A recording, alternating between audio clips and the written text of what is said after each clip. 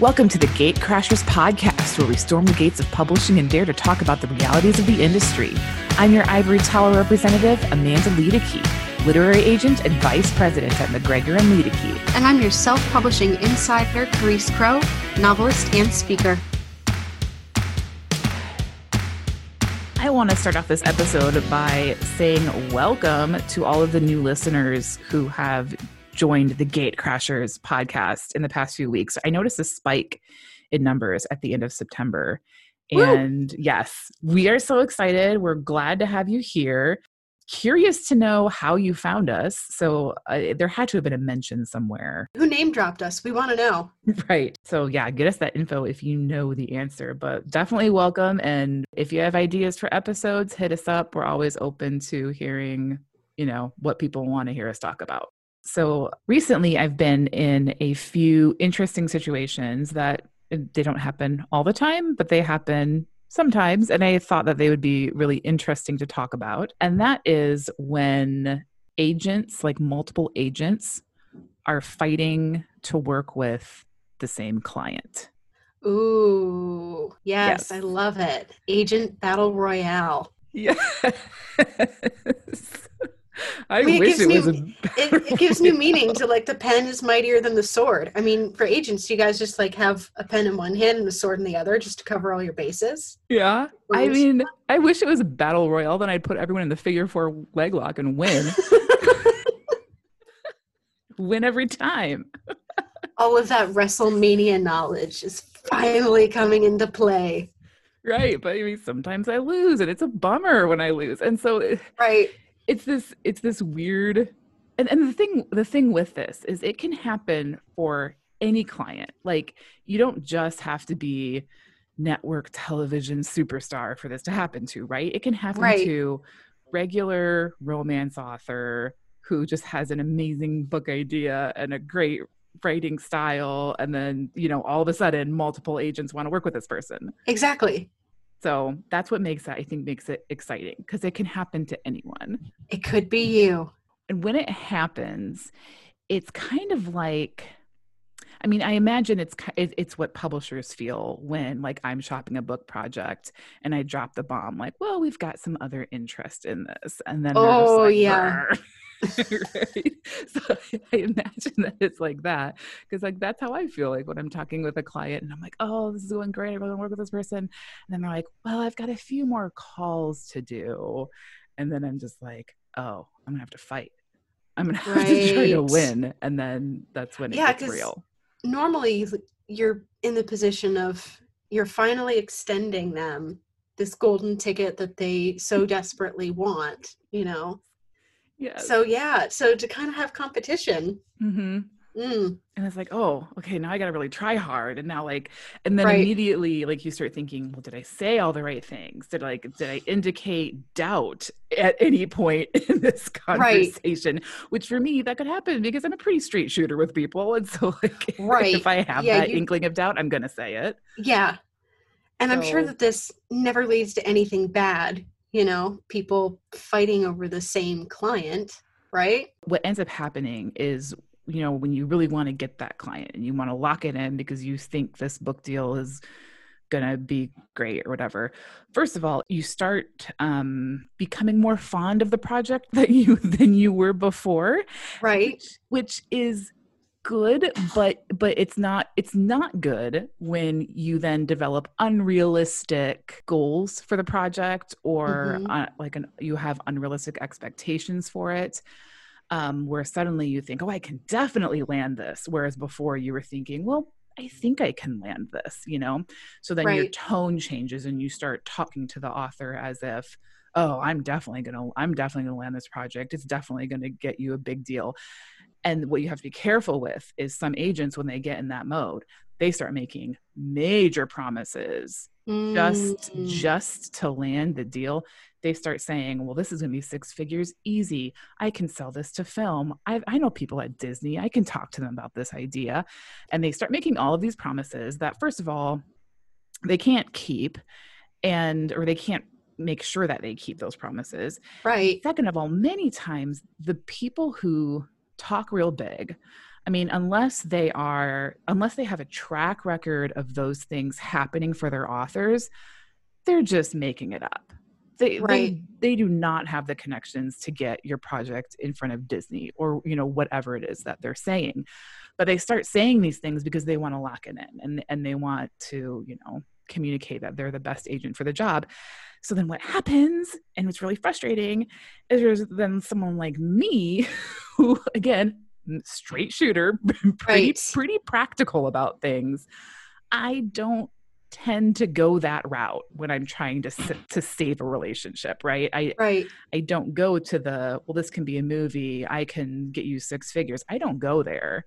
Right. And I know that in the past I've missed out on working with authors because I can't make those big promises, or I don't make those big promises.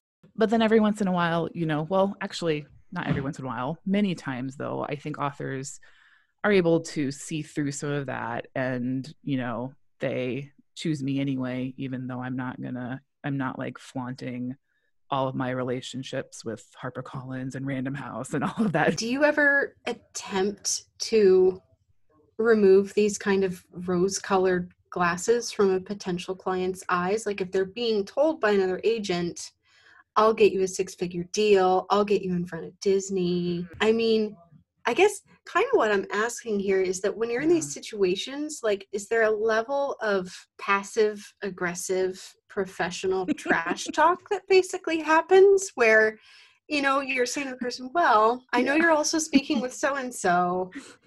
I haven't seen them get 6-figure deals. I don't believe they've ever done a movie with Disney.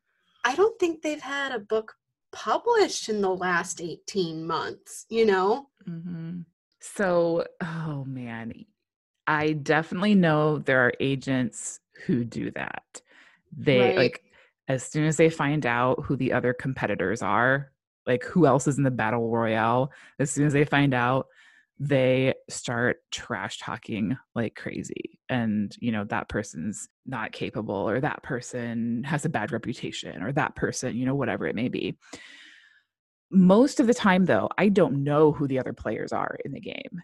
And so it's just kind of like, well, I mean, maybe they are talking to someone who has these ridiculous connections and can get, what they're saying. And also a lot of times, like, they don't tell me what the other promises are.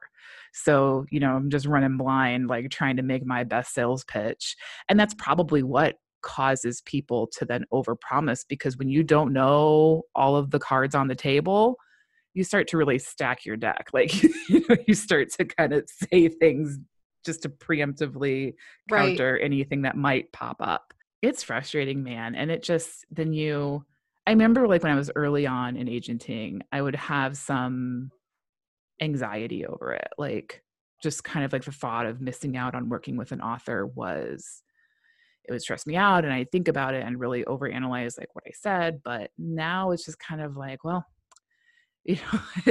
I put forth my best effort, and at the end of the day, I hope they choose someone that they're going to be happy with. Of course, I hope that person is me, and that is what I tell them.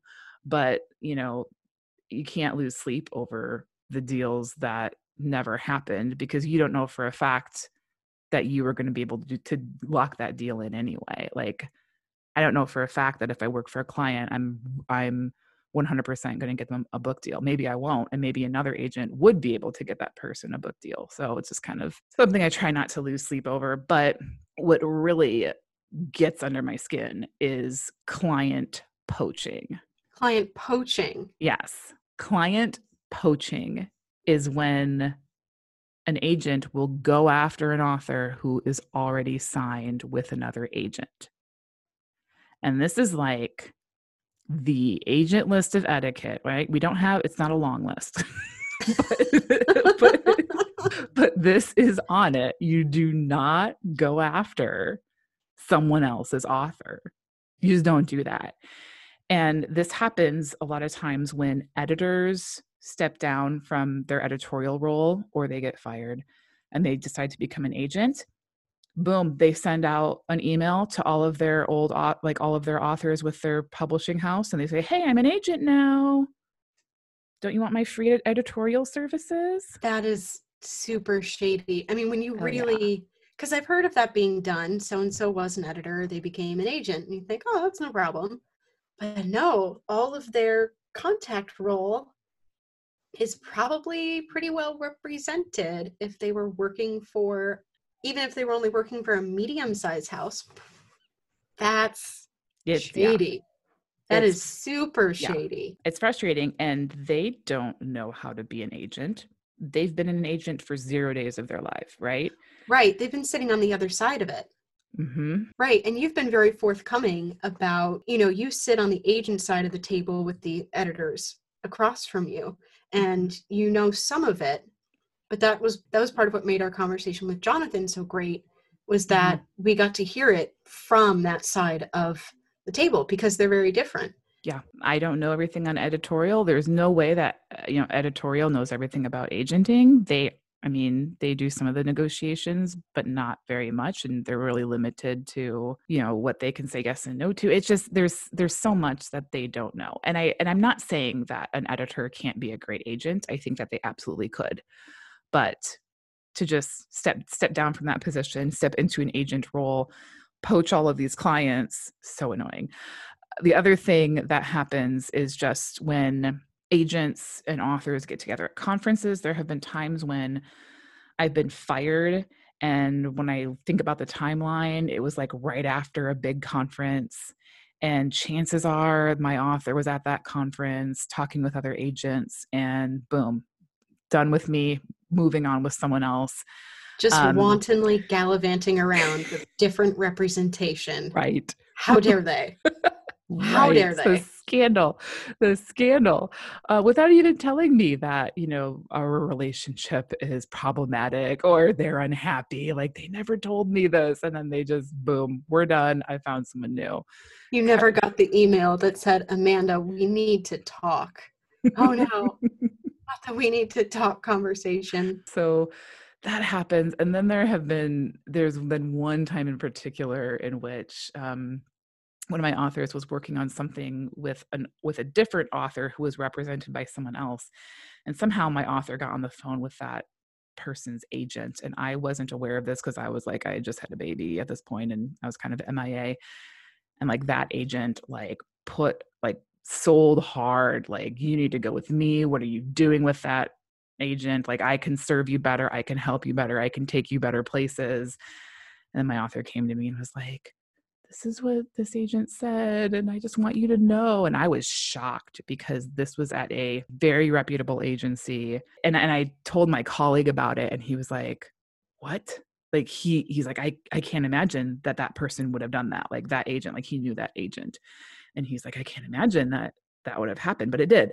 So it's just like, you never know who's gonna just kind of. Right. So if someone is going through this, maybe they're considering multiple agents, or they've got another agent who's trying to poach them. What can we do to try to figure out the right direction to go in? There's a couple of things that can be done to discern who is the best fit and also who's capable of doing the job.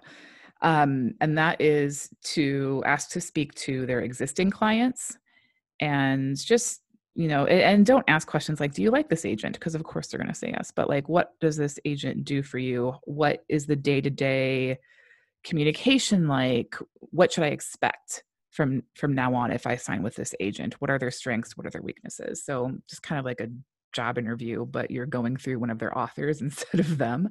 I think that's really smart to ask about strengths and weaknesses, because everybody has them. Oh yeah.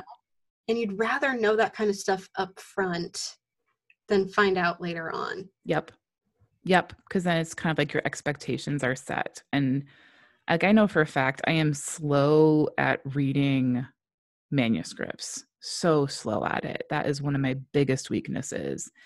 And I try to own that whenever I can, but I know that there are clients that they didn't really know that about me. And they were like, why are you taking forever to read my thing? It's like, it's not personal. Right. That doesn't set off the creative self-doubt at all.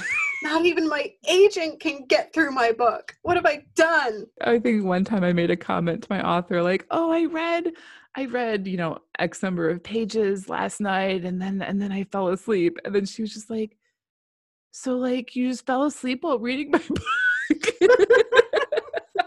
Well, and I mean, we get told like over and over and over again how important it is to have your reader hooked from page one, and just like, you don't want to drag their unconscious body along for the rest of the ride. You want them like running toward the end of the story. And so, yeah, to have your agent say, yeah, I got to page 72 and then I fell asleep. Right.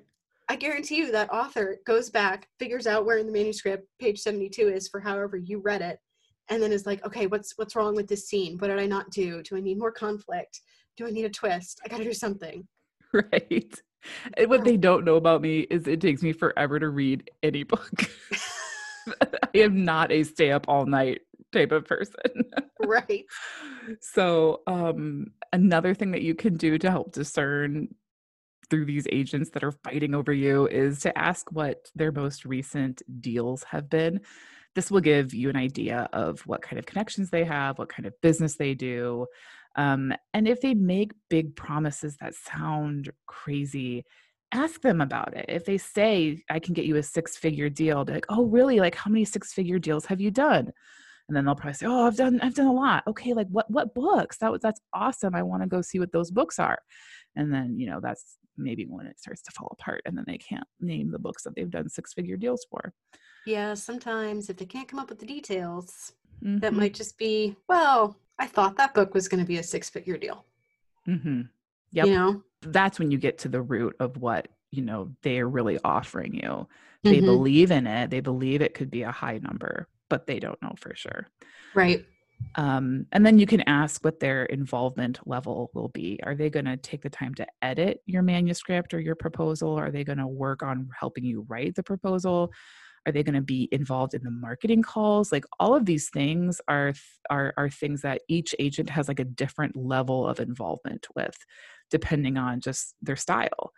So they may not be on marketing calls at all. They may not touch your proposal at all. They, everyone's different with how they approach. And so you just want to find someone who kind of complements your weaknesses and kind of fills in the gaps. So overall, if it sounds too good to be true, and if they can't provide a history to back up their claims, probably not somebody you want to entrust your career with. And if you are working with an agent and another agent comes along and tries to steal you, just say no.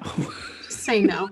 Don't do that stuff. Thank you for joining us for this episode of the Gatecrashers podcast. If you found value in this episode or in any of the episodes we've done, you can drop a tip in our tip jar. Tips help to offset the cost of the podcast, and they'll also help us grow bigger and better. You can send a tip via PayPal. Simply use our link, paypal.me/gatecrashers.